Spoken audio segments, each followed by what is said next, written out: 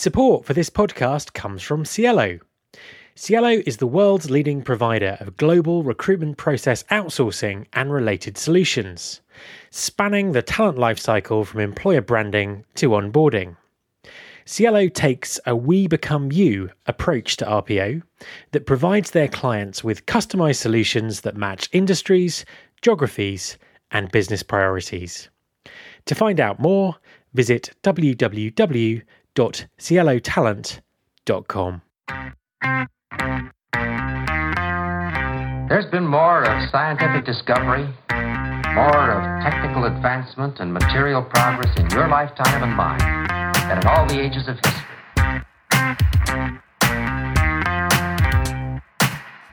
Hi, this is Matt Alder. Welcome to episode 44 of the Recruiting Future podcast. When it comes to innovation in recruitment marketing, it's really important to never believe the hype.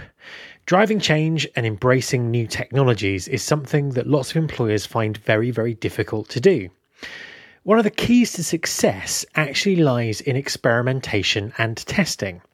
And my guest this week is someone who successfully uses this approach to drive change within their organisation. Heather Tongelet is Senior Program Manager for Innovation Incubation and Candidate Experience at Microsoft. Listen on to hear our wide-ranging discussion on recruitment marketing, innovation, and the candidate experience. And if you listen right to the end, you can hear me give details of a great special offer that's available for all podcast listeners. Hi, Heather, and welcome to the podcast. Thank you for having me, Matt. My absolute pleasure. Could you just introduce yourself and tell everyone a little bit about you? Yeah, so my name is Heather Tongelet, and I work for Microsoft in the Center of Excellence. And, for the last several years, I've been most focused on incubation programs and projects within talent acquisition as well as candidate experience. Could you, for those people who might not understand the term, could you just give us a quick overview of what what you mean by incubation projects? Yeah, so, a company the size of Microsoft, when you look at all of our different groups and, across all of the geos and divisions, there are a lot of different needs out there. And we have some really creative, bright people that want to try new things. And so when you have these ideas, pop up, you want to try to harvest those ideas and make sense of them, see if, they're worth doing or not. And the best way to do that is really to do it on a small scale, on an incubation kind of level. So what my team did in the past is we would take these ideas that were surfaced and say, hey, we'll run a pilot program for a small portion, of the total, population at Microsoft and just see how it goes. We kind of, get it out a little scrappy, a little dirty, and then get feedback, right, from the client groups, and then iterate on it over time. So, one good example of a pilot program that we did recently was something called the Candidate Concierge, which was an app focused on the day of interview that we would give our candidates access to, that would give them things like real-time updates, give them a slate of their interviewers with LinkedIn profiles attached, give them a lot of really great content around, our company, news feeds and, access to the jobs blog and things like that. And it would also allow them to give us real-time feedback throughout the course of the interview day. But we started that on a very small scale. We got all of the feedback from candidates using it. And we use that feedback to iterate and add features, delete ones that weren't using when we looked at heat map data. And then by the time we wanted to go scale it and get additional funding, we had a really good business case to do so. We were able to say, hey, this is a really good idea. We vetted it out.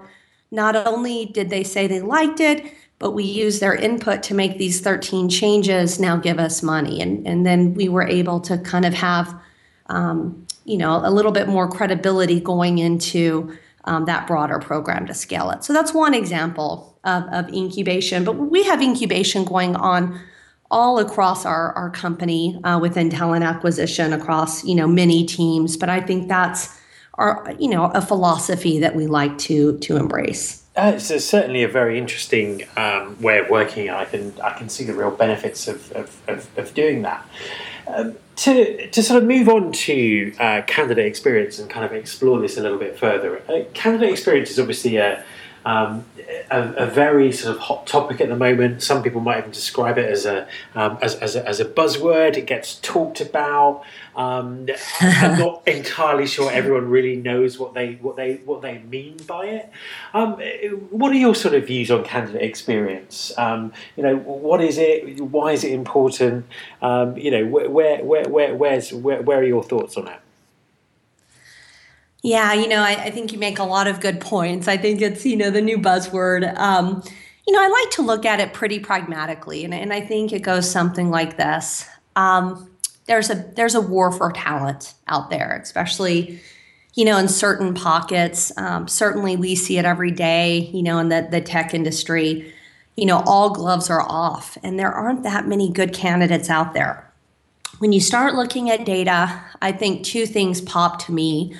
One is that data tells us that when you look at NSAT scores or, overall satisfaction scores of candidates, the ones that are not satisfied or the ones that have low NSAT scores basically are never going to touch your company again, okay, like in a candidate capacity. And so when you look at a very small group of really talented people, let's take cloud architects as an example. If you don't do the basics well, if you don't communicate with candidates, you don't call them after that final day interview, you don't do those basic steps, over time it just whittles away. It's not rocket science. But, it's very difficult to see when you're in the weeds that you're actually having a really detrimental effect on that pipeline pool. The second thing that really sticks out to me is that data tells us that about 2/3 of candidates that leave unhappy, that leave your candidate or recruiting process unhappy, basically will never touch your products again. They're not going to be a customer of yours. So that means that if you're in the consumer space, which, Microsoft is partially in the consumer space, every time a person looks at a Windows phone, every time they get their hands, they open their computer and they see that Windows logo, they're going to have a bad taste in their mouth. And those two things alone, I think, are really, really convincing reasons why you want to pay attention to that candidate experience. So then when we start really digging in and asking, what is it? I don't think that it's rocket science. I think that at the end of the day, the most important thing the candidates want, they want to understand what the journey looks like. They always want to know where they stand. They want next steps. And if the first path doesn't work out, they want a plan B. They want you to make that handshake to that next potential fit at your organization. And if you're with a company, the size of Microsoft or similar, people really need to have a good idea of where they fit holistically. Not on a job description level. They just want to understand, hey, with my passions and my needs, where can I plug in? Where can I make impact? If not for today, for tomorrow. And so I think that if we can just get the fundamental communication layers down, I think that solves for about 80% of the candidate experience, concerns. That would definitely increase, those SAT scores, increase those NSAT scores. When you look at the day of interview, it's probably the most crucial piece of the candidate experience, because when you look at just the vulnerability of candidates going into that day, they're putting everything on the line, right? It's also the highest level of quality candidates that you have. Certainly a lot of companies piss people off, like at the point of apply, right? Because they don't know where they stand. They go into a black hole. But man, when you start messing with people at the point of interview, now you've got a problem. And so really working on managers, and that assessment process, making people feel really taken care of that day of interview, making sure that they have a wrap up at the end of their day, and making sure they get a phone call, within 72 business hours, regardless of whether the recruiter has an update. Those are just the really small things. So, a lot of times people think about these delighters, the sexy stuff. There's so many things in our industry that we can just get right that are so basic, that I think would really improve things vastly, for the candidate. Yeah, that definitely makes a lot of sense. And I think the day of interview stuff is very interesting as well in terms of the way you've been thinking about that and what you've done there. And Matt, I have one other thing that I've kind of been thinking about that's kind of interesting. We think a lot, I think, in the marketing realm about casting a really big net. We want to basically say our company is the best. Come and join us. And then you have, on the other hand, these recruiters that are having to rule these people in and out. For OFCCP in the States. And you have all of these, these factors where we're requiring our recruiters to spend a lot of sweat equity, ruling people in and out and really assessing people when we cast such a big net. And so some of the things that I've been thinking about, at least on the marketing side, that would really help candidate experiences, what can we do from a content management perspective to customize and personalize the content that we share with candidates while almost creating content gates around what people can see or the expectations that we set around content. So let me give you an example. If a candidate comes to a career site, loads their profile, we set a cookie, we know who they are, wouldn't it be nice to just show them plus or minus 30% of what we think they could be qualified for? And by the way, also set limits, on how many applies they can make. There are certainly companies out there doing this.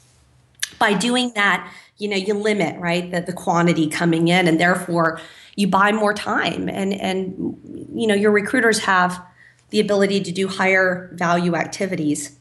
The other thing that I think would be really cool is, I'm big on transparency, but what if a candidate could load their profile and they go to a job description and it's almost the Priceline model. You try to get a car, right? And you name your own price and you say, I want to pay £5, for this car. It basically tells you don't have a chance of getting that car, right? Yeah. You see the little scale and it's red, don't even try. You can push that button, but you've wasted 1 second of your life. I think that if we got to the level of transparency, where we had sophisticated algorithms in place, you get to a deep link on a job description, and in a nice, soft way, we tell you, you know what? You probably have a 50% chance of getting this job because I think you're lacking these 3 basic qualifications based on your profile. I think that would actually, decrease the amount of lower quality applies. And it would also set the right level of expectation, for the candidates so that their hopes aren't high and they're not getting disappointed. It just saves everybody, time. So that's kind of some of the way that I'm thinking about it. It's not only how can we delight candidates that come into our ecosystem, it's also about how we can have a better level of transparency and set better expectations up front to save everybody time. I think that's it. I think information and expectations are really, really the kind of the heart of the problem around all of this. Just in terms of expectations, sort of expanding this out slightly, to me, one of the key parts of meeting the expectations of a potential candidate while you're doing recruitment marketing is being great at mobile, because we know that obviously a large sector of the audience wants to look and search and find for information on their mobile. Where's your thinking around the sort of role of mobile in job seeking and recruitment marketing at the moment? Yeah, I think it's a necessity. So we've had we launched our first mobile site, I guess, in 2019, 11, and and we're on the path now to make some vast improvements there. But I will say that just in general, if you're asking my thoughts, I think it's critical. I mean, you look at countries like India, for example, and it's a must-have. I mean, I don't know how you can recruit in India without having a mobile presence.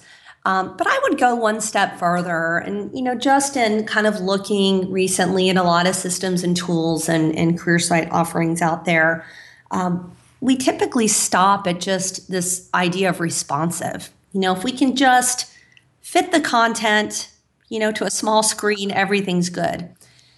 And the reality is that you see a large drop off at apply. I mean, it's something like I don't know the most recent stats, but it's something like 20 times more people drop off at apply on a mobile phone, right, than on desktop. Yeah. And that's really because you have to optimize. I mean, and you have to simplify. It's not just a matter of fitting the screen.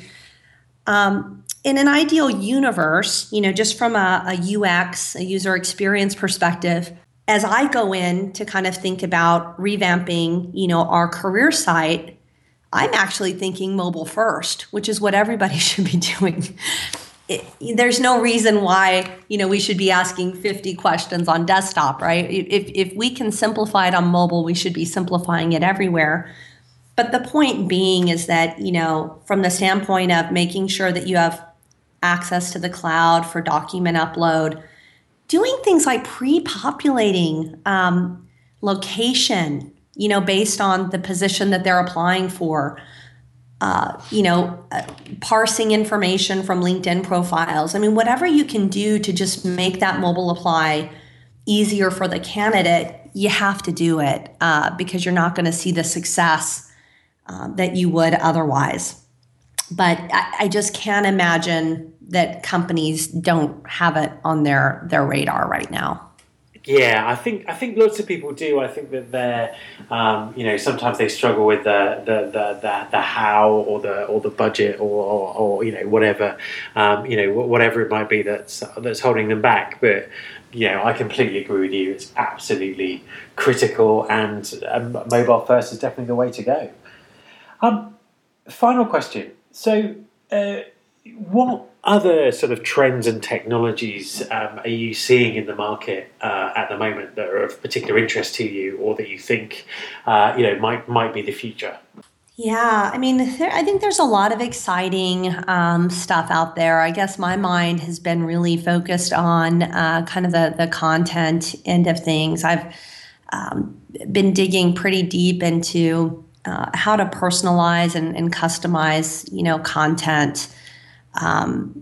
Looking at, different content management systems, different ways to build associations between personas and what they see. So one example of that is, I think when a person comes to a career site, either based on web behavior or based on profile, if they're signed in, they should actually get a view of the career site that is meaningful to them. So whether that's a technical, non-technical lens, whether that's whatever lens you wanna create for that person, you can get as specific as you want to.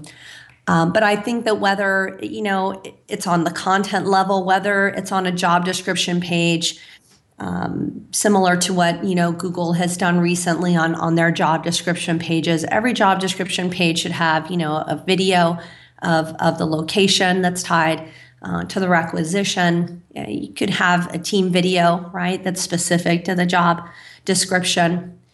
What you see on most career sites is that there's very little organic or traffic coming in that's hitting the career site. It's usually coming in from third party job, platforms. So when you see that so many people are landing on those deep links, all of a sudden having that customized and personalized content is really important because it's your one and only opportunity to really sell the candidate on a job. So that's where my head has been. But I think there's a lot of exciting product. At least it's exciting for me because I think anything that can kind of make recruiters' lives easier and more efficient and add to the candidate experience are things that are important to me. And so things like interview scheduling that's automated, right, and easy for the end user. Looking into building some customized candidate, portals that basically follow the candidate end to end with features and functionality that change, from stage to stage, is also something, very interesting to me. And just, setting those little Easter eggs and delighters throughout the process. They don't have to be big, but, looking for vendors that can just, kind of create that wow, feeling without having to kind of build things from scratch. But there's some really interesting stuff that I'm excited to start looking at. Heather, thank you very much for talking to me. Thank you, Matt. Thank you so much. My thanks there to Heather. So what about the special offer I mentioned at the beginning of the show? Well, it comes courtesy of long-time podcast supporter Wreckfest. In the summer of this year, as the eyes of the world turn to the Olympics in Rio de Janeiro, Wreckfest is bringing its own style of street carnival to the recruitment industry, taking over Borough Market in London. It's now in its third year, and Wreckfest is a one-day celebration of all things in-house recruitment and resourcing. There's a real emphasis on the power of sharing, and Wreckfest generates one of the largest conversations of in-house recruitment professionals in the world. If you head over to thisiswreckfest.com and use the discount code podcast16, you'll get a discounted ticket. Don't forget, you can subscribe to this podcast on iTunes and Stitcher and find past episodes at www.rfpodcast.com. On that site, you can also subscribe to the mailing list and find out more about me. Thanks very much for listening. I'll be back next week, and I hope you'll join me.